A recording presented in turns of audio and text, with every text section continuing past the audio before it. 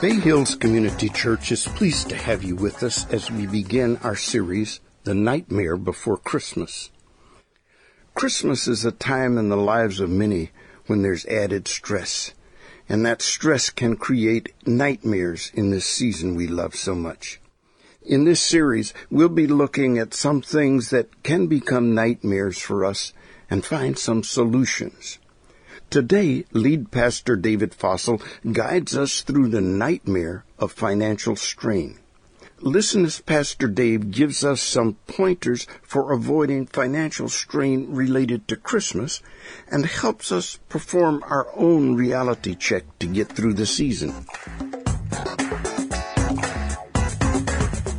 Every week you get to watch a little chunk of the movie, so that's what trying to get you to come back. So, you know what? I love Christmas. I love so much about Christmas. I love the decorations inside the house and the lights outside the house. I love the gift giving and receiving.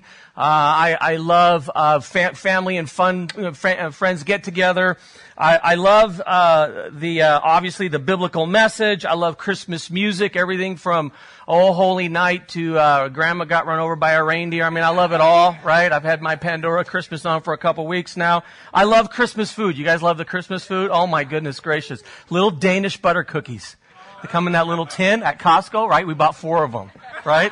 I'm on tin number 2, right? Eggnog, right? Peppermint bark. Yesterday, Sandy and I had a peppermint bark chocolate chip shake from Chick-fil-A. Delicious. You know the best part about Christmas food? It's so healthy for you. You know, I love that about it. There's so many things I love about Christmas. Of course, the Christmas message, that goes without saying. That's a big part of why I enjoy Christmas.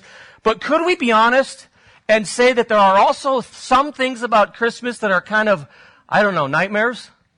Problems? The month of December, for example, is a month that our schedules are crazy busy. And that's no fun for some of us, which then adds a level of stress for some of us. If you have to travel, I mean, now for us it's not that big of a deal, but when we were living in Chicago, goodness gracious me, traveling with the snow, and then you go to O'Hare and your flight's delayed 2 hours, that's not a lot of fun. So if you're traveling, that can be very stressful and not too fun. Some of us, our family get-togethers, they're not fun, they're more stressful, and there's drama going on there, right? And for some people, you do know this, Christmas is a very difficult time of the year. They feel very lonely. They're experiencing and remembering loss of loved ones that are not with us anymore. So kind of there's a bummer part of Christmas for them. And I mean, it just kind of goes on and on. There are some nightmares associated with this holiday season that we also very much so love. And that's what this series is about.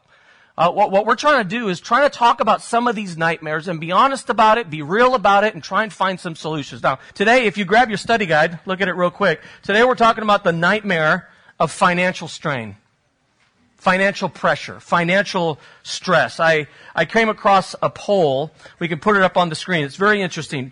I double-checked it because I couldn't believe this is true. 45% of those polled say that holiday season brings so much financial pressure, they'd prefer to skip Christmas. 49% said that their level of stress related to holiday expenses is high or extremely high. So let me give you the thesis of this morning. Ready? Here it comes. What we're doing right now before Christmas is going to create a nightmare for many of us after Christmas. Let me say it a little bit differently to make sure we understand. Some of the purchases we're making right now during the month of December before Christmas are going to create a financial nightmare after Christmas in January, February, and March and following because we're paying off the bills. I actually had this study scheduled for week 3 in December, and then I realized that that's too late for some of us by then. Trust me, you guys know me. I'm not trying to be bah humbug and take the joy out of gifts and giving and all that, but I want us to go to Scripture and try and get ahead of this a little bit because some of us could really, really benefit for what we're going to learn today. If you have a Bible, turn to Matthew chapter 25, page 994 in the Church Bible. Pull it up on your phone. I don't have the verses for you on the screen. This is a story where Jesus, he's talking about finances. Now, I want to get ahead of this, and I want you to know, you know what? This story, it's not about Christmas shopping. It's not about Christmas presents. I get that. I'm smart enough to figure that out. I'm going to get to the main point of the story at the end. But if you'll allow me, we're going to look at this story from a little bit different angle. Because certainly Jesus is talking about finances. You'll pick up on it very, very quickly, right? And if we start to apply some of those principles to December and Christmas shopping and in spending in general, it'll really benefit us, okay? So I'll get to the main point of the story later. I'm going to start in verse 14. Jesus is telling a story. In my Bible, it's entitled The Parable of the Bags of Gold. Now, some of us grew up and it was called a little bit different back then. It was called the parable of the talents. But the new NIV has changed it a little bit to make sure we understand when he says talent, he's talking about money. He's talking about gold, okay? Here's what Jesus says. Again, it will be like a man going on a journey. And he called his servants and entrusted his wealth to them. To one he gave 5 bags of gold, to another 2 bags, to another 1 bag, each according to his ability. And then he went on his journey. The man who had received 5 bags of gold went at once and put his money to work, and he gained 5 bags more. So also the one who had 2 bags of gold gained 2 more. But the man who had received only 1 bag went off, dug a hole in the ground, and hid his master's money. Verse 19, after a long time the master of those servants returned, and he settled accounts with them. The man who had received 5 bags of gold brought the other 5. Master, he said, you entrusted me with 5 bags of gold. See, I have gained 5 more. His master replied, well done, good and faithful servant. You've been faithful with a few things. I will put you in charge of many things. Come and let's share in your master's happiness. Then the man of 2 bags of gold also came. Master, he said, you entrusted me with 2 bags of gold. See, I've gained 2 more. His master replied, well done, good and faithful servant. You have been faithful with a few things. I will put you in charge with few things, and I will put you in charge of many things. Come and share your master's happiness. Then the man who had received only 1 bag of gold came. Master, he said, I know that you are a hard man, harvesting where you've not sown, and gathering where you've not scattered seed. So I was afraid, and I went out and hid your gold in the ground. See, here is what belongs to you. His master replied, you wicked and lazy servant. You knew that I harvested where I had not sown and scattered where I had not sown seed. Well then, you should have put my money on deposit with the bankers so that when I returned, I could have at least received it back with interest. So take the bag of gold from him and give it to the one who has 10 bags. For whoever has will be given more, and they will have an abundance. Whoever does not have, even what they have will be taken from them. Verse 30. Throw that worthless servant outside into the darkness where there will be weeping and gnashing of teeth. Okay, so the first principle, super simple. You don't have to be a theological giant. You don't have to go to seminary or know Greek to figure it out. You've got 3 individuals. The master, if you haven't picked it up by now, is Jesus. He's going on a long journey. He's on that journey right now. He's going to eventually come back, but he takes 3 servants, that would be us, and he gives them different amounts of gold or talents or wealth. And one of them gets 5 talents, another gets 2 talents, and the last one gets 1 talent. Historians tell us that each talent was worth about $1,000. Okay? So 5,000, 2,000, $1,000. Now, doesn't take a rocket science to figure out principle number 1, right? If you were to take these 3 individuals with their bags of gold and you sent them to the mall to buy Christmas gifts, they would all come back with different gifts. Do you know why? They have different amounts of money. Does that make sense? Which leads us to principle number 1. Write this down. We need to learn to act our wage. Could I end right now? I could end right now, couldn't I? Right? It's very simple. If you are a 1-talent person, you have a small pot of money to spend at Christmas. Don't try and buy gifts that the 2-talent person is buying. They have twice as much income as you do. If you're a 2-talent person, don't try and buy gifts that the 5-talent person is buying. They have more than twice than you have. If you're a 5-talent person, you do know there's someone out there with 15 or 20 talents, right? Don't try and buy the gifts that they're buying. Learn to be responsible with the income that you have and purchase according to the income that you have. Act your wage. Now, some of you are all ahead and you wrote it down. You said, that's a wonderful point, Pastor, but I have a thing that I figured out where I can actually purchase beyond my ability. You see, I got this thing in my wallet. I got this little card. I can go to the mall and use this. Actually, my Kaiser card. I give them my little Visa card, and I can buy stuff that I can't afford. Can we talk about this for a moment? Why do we overspend? And by overspending, I say use this. And we know we don't have the money to pay it off, but we use it anyway. Let's personalize it. Why do you overspend? You know, sociologists have given us some answers. Let me show. I don't necessarily want you to write these on your sheet, but just let's put them up there. And I'm going to start with number 5 and work my way up to the most important. Number 5, why do we overspend? Is to keep up with others. You know how that is, the pressure of, well, they have it, so I want it. Okay? Number 4 is because we lack discipline and self-control. That's a maturity issue. We'll talk a little bit about that in a little bit.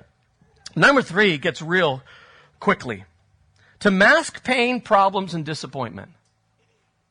I remember December of 2001. This is a couple months after 9/11. And you talk about something that rocked our world, right? Shook us to the core as a country, as Americans. And I remember President Bush standing in a press conference, and he was talking about the recovery of our country. What are we going to do to recover as a country? And it was fascinating to me, one of the things that he said. President George W. Bush looked into the cameras. He says, you want to know what we have to do to recover as a country? This December, I need all of you to go out and spend money at Christmas. Word for word, that's what he said. Now, in all fairness, what he was talking about was economic recovery. After 9/11, the stock market took a tumble and everyone was tight. And if you want economic recovery, well, yeah, that's true. We have to get out and spend money. Here's the problem, though. We take that exact same principle and we apply it to our lives personally.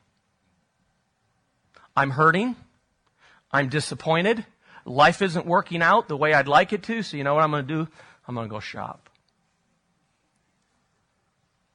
Come on, let's be honest. It's just us, right? Some of us do that. We use shopping as a way to inoculate our pain.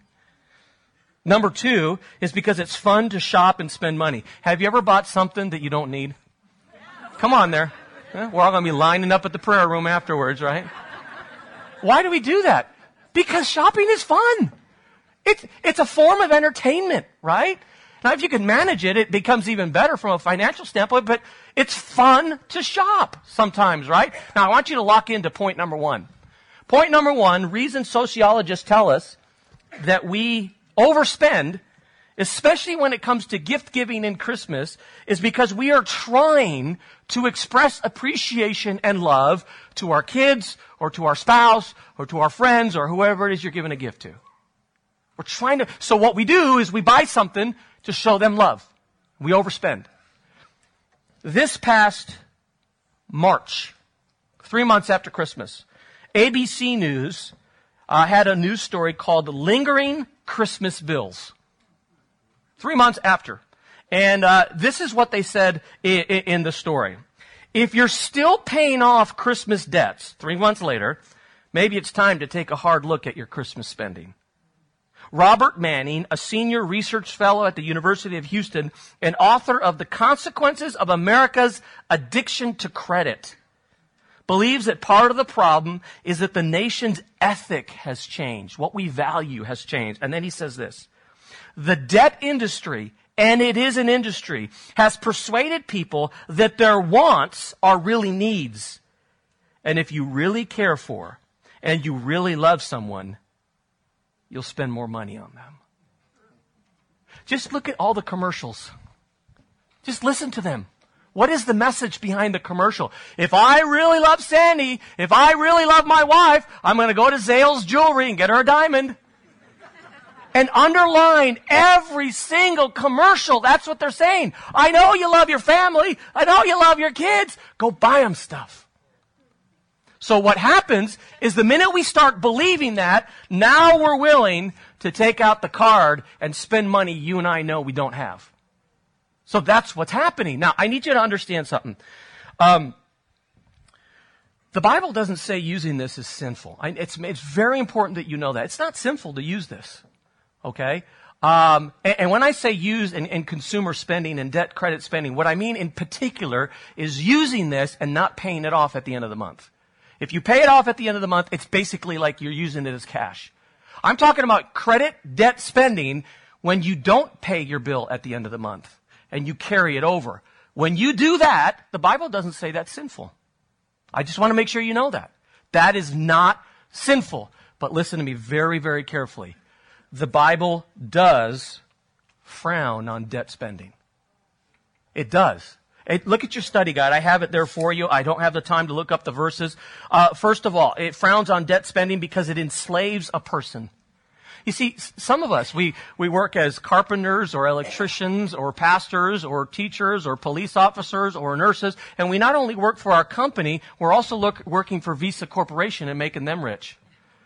And we're enslaved to them, is what the Bible says.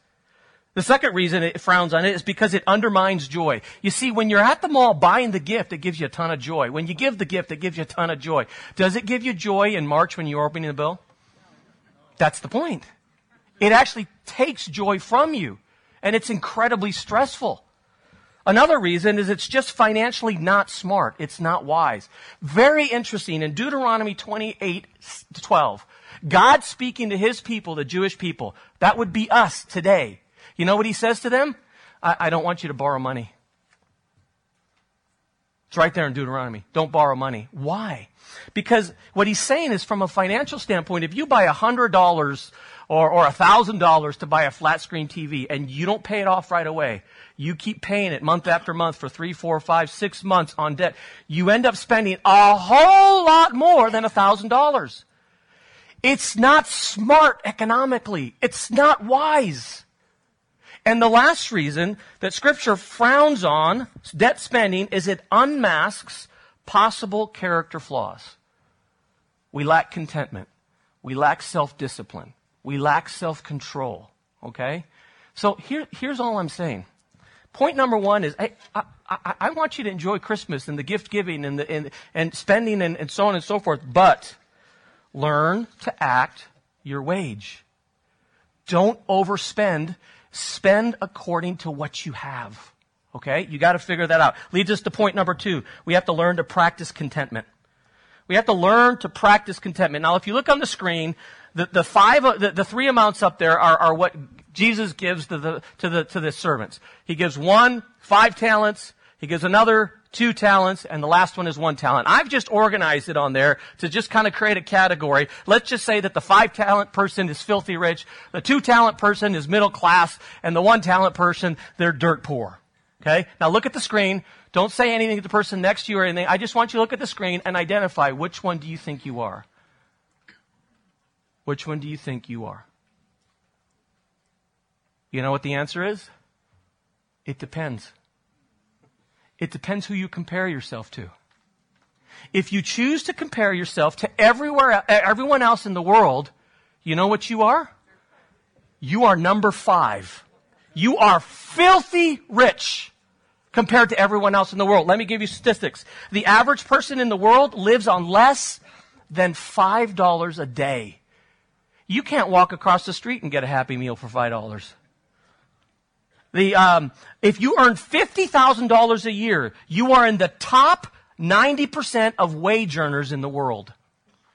If you are on welfare in the United States of America, you live better than 95% of those living in India, Mexico, and East Africa. The pastors here at Bay Hills, I am in the top 0.5% highest paid pastors in the world. You and I are filthy rich. I want you to turn to the person next to you and with excitement, I want you to shake their hand and say, congratulations, you are filthy rich. Do it right now. Come on, do it right now. Doesn't that feel good? And we're smiling. Except that we don't compare ourselves to the rest of the world. When I asked you that question, you want to know what I know happened to you in your brain? You started comparing yourself to the people sitting right around you, to the people living right around you, to the people that work right around you. And when we do that, we're not all number 5. Some of us are 1, some of us are 3, 2. We slot ourselves differently. And that's when contentment becomes an issue. Because when I start to compare myself to people around me and I realize that there are some people that drive nicer cars and live in nicer houses and go on nicer vacations and buy nicer Christmas gifts for their family, if you're not careful, you start to have a spirit of discontent within you. It's interesting what Scripture says. I had to whittle the verses down. 1 Timothy chapter 6, godliness with contentment is great gain. In other words, you're better off when you learn this character quality of contentment. Luke chapter 3, verse 14, be content with your pay. You know, it's fine to be ambitious. There's some health to that and wanting to advance, and there's nothing wrong with that unless you got to be careful. But some of us have got to lock in that verse and let it sink down not only into our heart but into our wallets. Stop being that person that's constantly complaining about what you make. Be content with what you earn, your paycheck. Philippians chapter 4, verse 11, I have learned, Paul says, the secret of being content. Now, I've talked to you about this a little bit in the past. I don't think I've never shared this next section. I want you to do 3 things. Write these 3 things down in your notes. I want you to choose contentment, model contentment, teach contentment. See, right now, sitting where you are, you can do the first bullet point. Choose to be content. If you have to compare yourself to people living somewhere else that don't have what you have, make that choice. I had a little bit of fun a couple minutes ago, but it's true. We have it so good here. One of the things when I go overseas and I interact with some of my African pastor friends, I'm almost embarrassed and humbled by how good I've got it. The building we have, the life that I can live because I live here in America and I'm a pastor here in America. And you should feel the same way. Just be grateful. Make that choice. Second of all, model it. You can make the decision sitting on your butt here, but I want you to model it when you walk out the doors. I want you to live it. Now, in particular, as we're talking about this theme, it's this last bullet point I want to land on, especially for those of us who are parents or grandparents or who have nieces and we're aunts and uncles and we have influence on a younger generation. I want you to teach it. My generation, we haven't done a very good job about modeling and teaching contentment. My generation has been the generation that we go out and buy a new car whether we need it or not. We upgrade our house whether we need it or not. We get new tennis shoes whether we need it or not. We get a flat screen whether we need it or not. We haven't done a very good job of modeling it. You see, bullet point number 1 is an intellectual exercise. Bullet point number 2 is a practical exercise. But bullet point number 3 is a generational exercise. I want to challenge you to teach those you have influence to live better than you and I have lived. You know, I've realized one of my roles as dad is to help my kids be mature. Right? Not just a mature contributor to society, but a mature follower of Jesus Christ. And what I've realized is that one of the skills that I have to teach them is contentment. You don't need the latest and greatest and the best new toy to live happy, to enjoy life. You don't need that. But if I'm honest, and I'm not going to throw you under the bus, I'm going to throw myself under the bus. Is it possible that maybe what I've done in December, what I've done during this Christmas season, has actually taught them exactly the opposite? Now, trust me, I am not the Grinch up here telling you not to give gifts and everything. I will give gifts to my kid, and they will love the gifts. I'm talking about teaching contentment, enjoying what you have, and not only always focusing on what you don't have. It's important for us, which leads us to the third thing. It's time to change a couple things. The first thing is to change our thinking. You know, it starts in the first verse of the story, verse 14. It's very clear that the master entrusts his wealth to the servants. And then later in verse 18, they're talking back to him and they go, it's your stuff. See, I can't get to talk to you about what you do with this until I talk to you about what's between your ears. You have to change your thinking. You have to change your doctrine and your theology. And here's the doctrine you need to change, the theology you need to understand. It's right in the story, and it's everywhere in Scripture. What you drove in today is not yours. The clothes you're wearing are not yours. The house you live in, it's not yours. The bank account in your name, it's not yours. It's all His. It's all His. That's why in the story, everyone acknowledges the servants. It's his wealth. It's his money. That's so critically important that you understand. This comes up in Scripture over and over and over again. God is speaking in Psalm 50, and He says, all the animals of the forest, they're mine.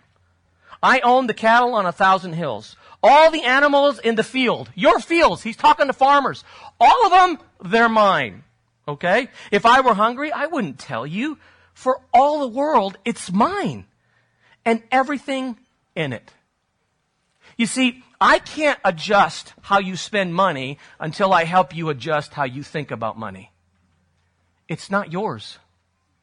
You and I are just to manage it.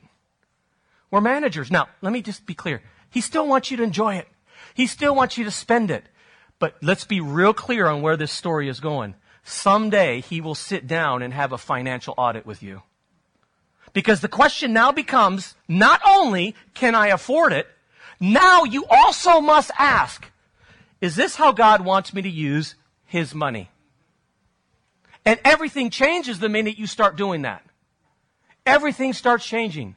Once you change your thinking, now we can adjust and start talking about changing our spending. That's ultimately what we're trying to get at here. How do we maximize Christmas without breaking the bank? How do we do that? You have to make some changes to your spending, right? Now, here's what theologians have done. They have looked at all the verses in Scripture on finances and money. And there's a lot of them. Do you know this book talks more about money than love, prayer, and heaven combined? Do you know why? It's not because God needs your money. He don't need your money. He doesn't want your money. You know what He wants? He wants what your money represents. He wants your heart. And He knows, and you know, if He doesn't have your money, He doesn't have your heart. He don't have it. So theologians have looked at all these verses and they said, you know what? We've come up with something to try and help all of us understand, how does God want us to manage His money? And what's called the 10-10-80 plan. Some of you have heard this before. The 10-10-80 plan. Now let me walk through it with you. 10% tithing, 10% saving, 80% spending. Let's talk about the first two real quickly. 10% tithing. By the way, every once in a while I go crazy when we make an announcement. I hear someone make an announcement. Now we're going to give our tithes. You're not giving tithes at all. You're returning. Every time Scripture talks about tithing, you are not giving, you are returning. It's all His in the first place. Now, it's interesting. A lot of the Christmas traditions we have, they're not in the Bible. You know that, right? Putting icicles on your house is not in the Bible. Having a decorated tree in your living room, it's not in the Bible. But gift giving at Christmas is in the Bible. Do you know that, right? Except we've kind of flipped the tradition. See, what we do is we give gifts to each other. And we have a ton of fun with that. But when you look at the Christmas story, the very first Christmas story, they had gift giving at all, as well, except all the gifts were given to one individual, to Jesus. And again, I'm not suggesting that God is against us giving gifts to one another. Let's just call it what it is, though. And, this is not a sermon on tithing. I'm going to make it real quick. I will never apologize to challenge you to tithe. I believe it's biblical. I know it revolutionizes your faith. I know it did it for me. And in particular on this issue, I can think of nothing else that more quickly reorganizes the priorities of your finances than implementing this plan.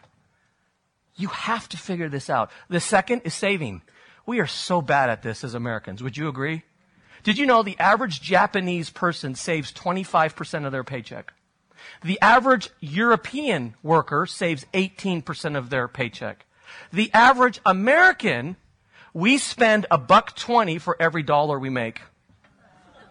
I'm not kidding you. We go in the opposite direction. You know what the scripture says on this particular topic? Here's what it says. A couple months from now, a year from now, it's going to start raining in your life. There's going to be an emergency. The car's going to fall apart. The water heater's going to go out. The roof's going to start to leak. You're going to have a medical emergency, and your coverage doesn't cover all. You're going to have a financial emergency. So have the maturity to set some aside. That's all it's saying.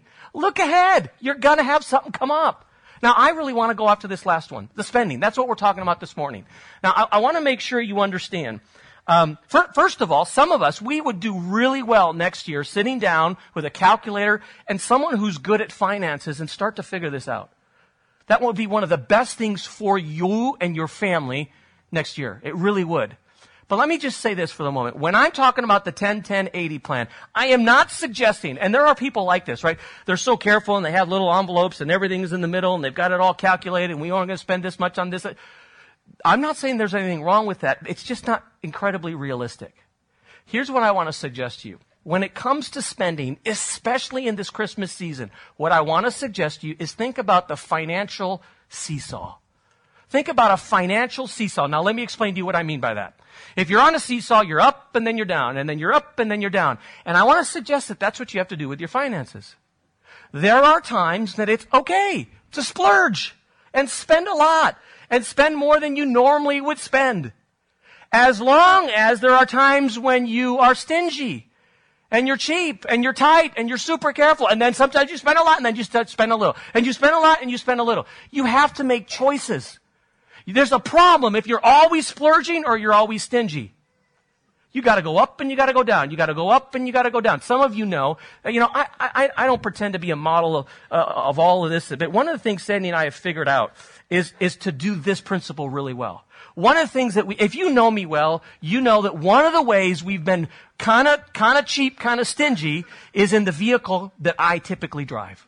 Do you guys remember that little old red car I used to drive? Some of you aren't been along long. I bought this car for, I think it was $1,400. I kept it for 12 years. I remember someone seeing me out there in the parking lot. They saw the car I was getting into and they said to me, "Pastor, you can't be driving in that. That is horrible." And they were like, "I'm going to go to another church if you don't get another car," or something like that. They were like personally embarrassed, right? I was like, I'm just putzing around here. I don't need a better car, right? I drove that car so long. Eventually, I got a letter from the state of California saying, "We will pay you $1,000 if you stop driving it." By the way, the Fossil family thanks you for your tax dollars at work. We really appreciate that because I took the $1,000, okay? We've been super careful and stingy on vehicles so that we can splurge in other areas. I'm not saying one is better than the other. Now I drive a nice Camry. But for the longest time, I didn't. Right? So you've got to make choices. Let me give you some choices. So for example, you might have to be stingy, cheap, on remodeling your kitchen so that you can splurge on the vacation you want to take. Okay? You might be stingy on eating out so you can splurge on that flat screen TV you saw at Costco that you really want to get. Okay? You might have to be stingy on the house that you purchase so that you can splurge on helping your kids with college. You might have to be stingy and on Warrior tickets because they're expensive now so that you can get the new iPhone when it comes out. Right? You might need to be stingy on buying a Christmas gift for your worship pastor, Pablo, so you could splurge on buying a really nice gift for your senior pastor. I mean, you have to make choice. I'm just messing with you. So here's the point.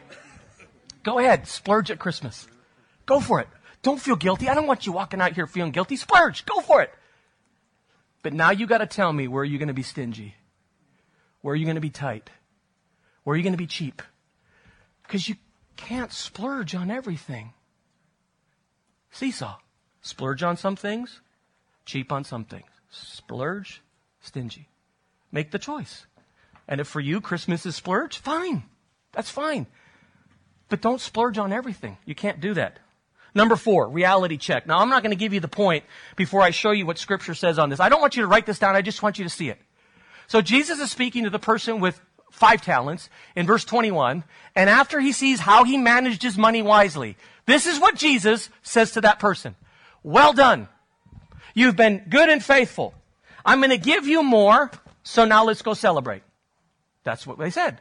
What Jesus said. So then 2 verses later, he speaks to the person with 2 talents, and notice, he says the same thing. Well done, you've been good and faithful, I'm going to give you more, and let's celebrate. Now here's the point. Remember we said that if you send these 2 people to the mall, they're both going to come back with different gifts? Remember we just said that? Look at the last bullet point. It doesn't matter the kind or the size or the expense of the gift. You can get to the last bullet point. You could still celebrate. You could still have fun. This is what I need you to write down. This is the reality check. More expensive gifts does not automatically equal. Let's put that next slide up there. It does not automatically equal. That's what that symbol means. More happiness. More expensive gifts does not automatically equal more happiness. Let me give you a personal example. A couple weeks ago, the weekend before Thanksgiving, I wasn't here. Sandy and I went on a little trip to Vegas to celebrate 28 years of marriage, right? It was our anniversary. I know, clap for him. She put up with me for a long time, okay? So we said, let's get away. We're not into gambling or everything, but we like the shows there, so we went to Vegas. And so some of you don't know this maybe. I grew up in Spain. And so we found a really good, authentic Spanish restaurant, and we went there for a meal. I want to show you this. I got a picture. That's me with the paella, right? Oh my goodness, delicious. We got a picture of what we thought about the paella, the next picture. There it is right there. That waiter kept coming back and we kept scraping, no, keep it right here, right? Now, I just want you to know something about this meal. We got the paella, we got the appetizers, we got the dessert, we got some sangria, not for me, but mainly for Sandy, because you know how she is on that. And that meal, I'm not going to look at her right now, she's probably getting, that meal, right, here it comes. That meal cost us $220. I know, right? But we just talked about splurging, didn't we? If I'm going to splurge on something, maybe anniversary, I guess, is, right? What do you think? But remember what I just told you? Seesaw? Remember? I want to show you the next meal we had. Put the picture up there. I kid you not. The very next meal was pizza. You want to know what the meal on the left cost us? $19.50. Now watch. Here it comes. Listen to me very carefully. My palate, my taste buds, enjoyed the paella more than the pizza. Okay? But right here, my heart, just as happy with the paella or the pizza. I don't want to be, you don't want to be the kind of person that needs expensive stuff, expensive meals, expensive vacations to love life. We don't want to be that people. We don't want to be that. Why? How do you get there? How? Well, let me show you. Write this down. These 3 bullet points. Build relationships, create memories, prioritize health. You want to know why the paella meal and the pizza meal were just as good for me? Because I was with Sandy. I didn't go to Vegas for the shows or for the paella. I went to celebrate our marriage and to become better friends. That's why I went. And we were together both meals. You know, you want to know one of the best things? You want to make Christmas great? Build relationships. Maybe rebuild with family members. Have friends over. Build relationship. Second of all, create memories. Here's what's interesting. Most of us, we can't even remember what we got last Christmas. But when you think of Christmas past, most of us can remember special memories, can't we? The best part of Christmas, in the end, isn't the gift, it's the memories. So create memories. Create memories. Work at that. Not just what's going to go underneath the tree. And then the last one, and this is an important one, prioritize health, not wealth. Prioritize healthy family, healthy marriage, healthy parenting, healthy friendships. I don't have the first part of the article for you, but last Christmas, there was an article written called "'Tis the Season for Credit Card Debt." And it said this: for many Americans, the quality of Christmas is determined by the quality of the presents. This is especially true for our children. And some of them literally spend months anticipating their haul on Christmas morning. And now I have the next part for you. Because of this, once again in 2016, let's put it up there. Once again in 2016, parents will spend far more money than they should because they want to make their children happy. More than half of the parents report they aim to get everything on their kids' wish list this year. And then it's not on the screen, but it does add, last year the average parent spent an average of $422 per child. Yeah, we say, oh, look at your Visa bill. It's not other people, it's us. Do I want to make my kids happy? Of course I want to make them happy. I want to make them happy, but I also want to make them healthy. And so let me ask you this. Do you think I make them healthy by giving them everything that's always on their wish list? You know what I could be doing? I might be focusing on momentary happiness today, but I might actually be taking happiness away from them in the future by what I'm teaching them right now. Because you know what we've all discovered as we become adults? You don't get everything on your wish list. I see some teenagers and some junior high kids here. You guys got to get this, whether your parents teach it to you or not. You got to be able to love life even though you don't get everything on your wish list. Don't just focus on now, today. Focus on tomorrow and in the future. You want to maximize Christmas? Do those 3 things on the screen. I promise you, regardless of what's underneath the tree, you'll love Christmas. You do those 3 things. Last thing, remember I told you I'd get to the main point of the story. The main point of the story is this. My Christmas spending is both a financial and a spiritual matter. The whole point of this story is that your financial status, what you spend, what you don't spend, whether you tithe or you do tithe, whether you save or you don't save, everything related to finances, you use the credit card and pay it off or don't pay it off. All of it is both a fiscal financial matter and it's a spiritual matter. Why? I just told you. Where your money goes, your heart follows. And God knows that. And so do you. Did you catch how the story ends? In the middle, one guy handles his finances appropriately, manages it well. God gives him a high five. He goes to the next guy. He handles his finances well, gives him a high five. Third guy, not so much a high five. You wicked and lazy servant. You knew that I harvest where I have not sown and gather where I have not scattered seed.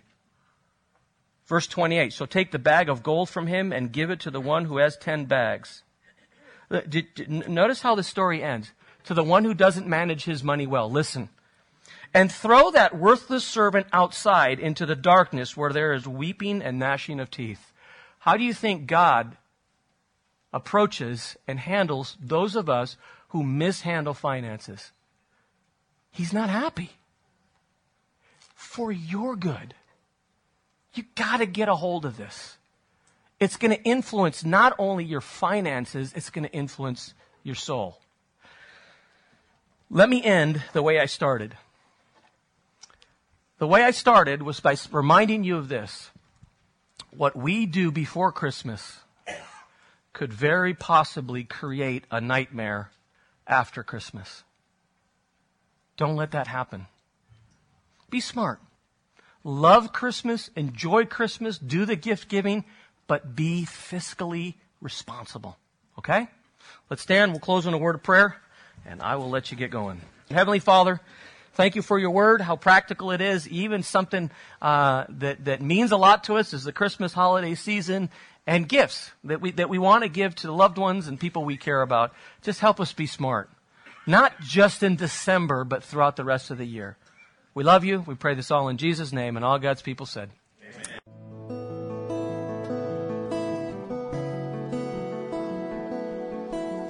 It's our hope that today's podcast has enriched your life and answered questions you may have had.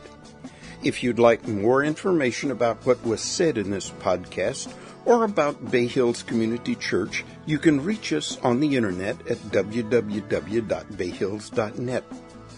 Bay Hills, located in El Sobrante, California, exists to help everyone take their next step closer to Jesus. Thanks again for listening.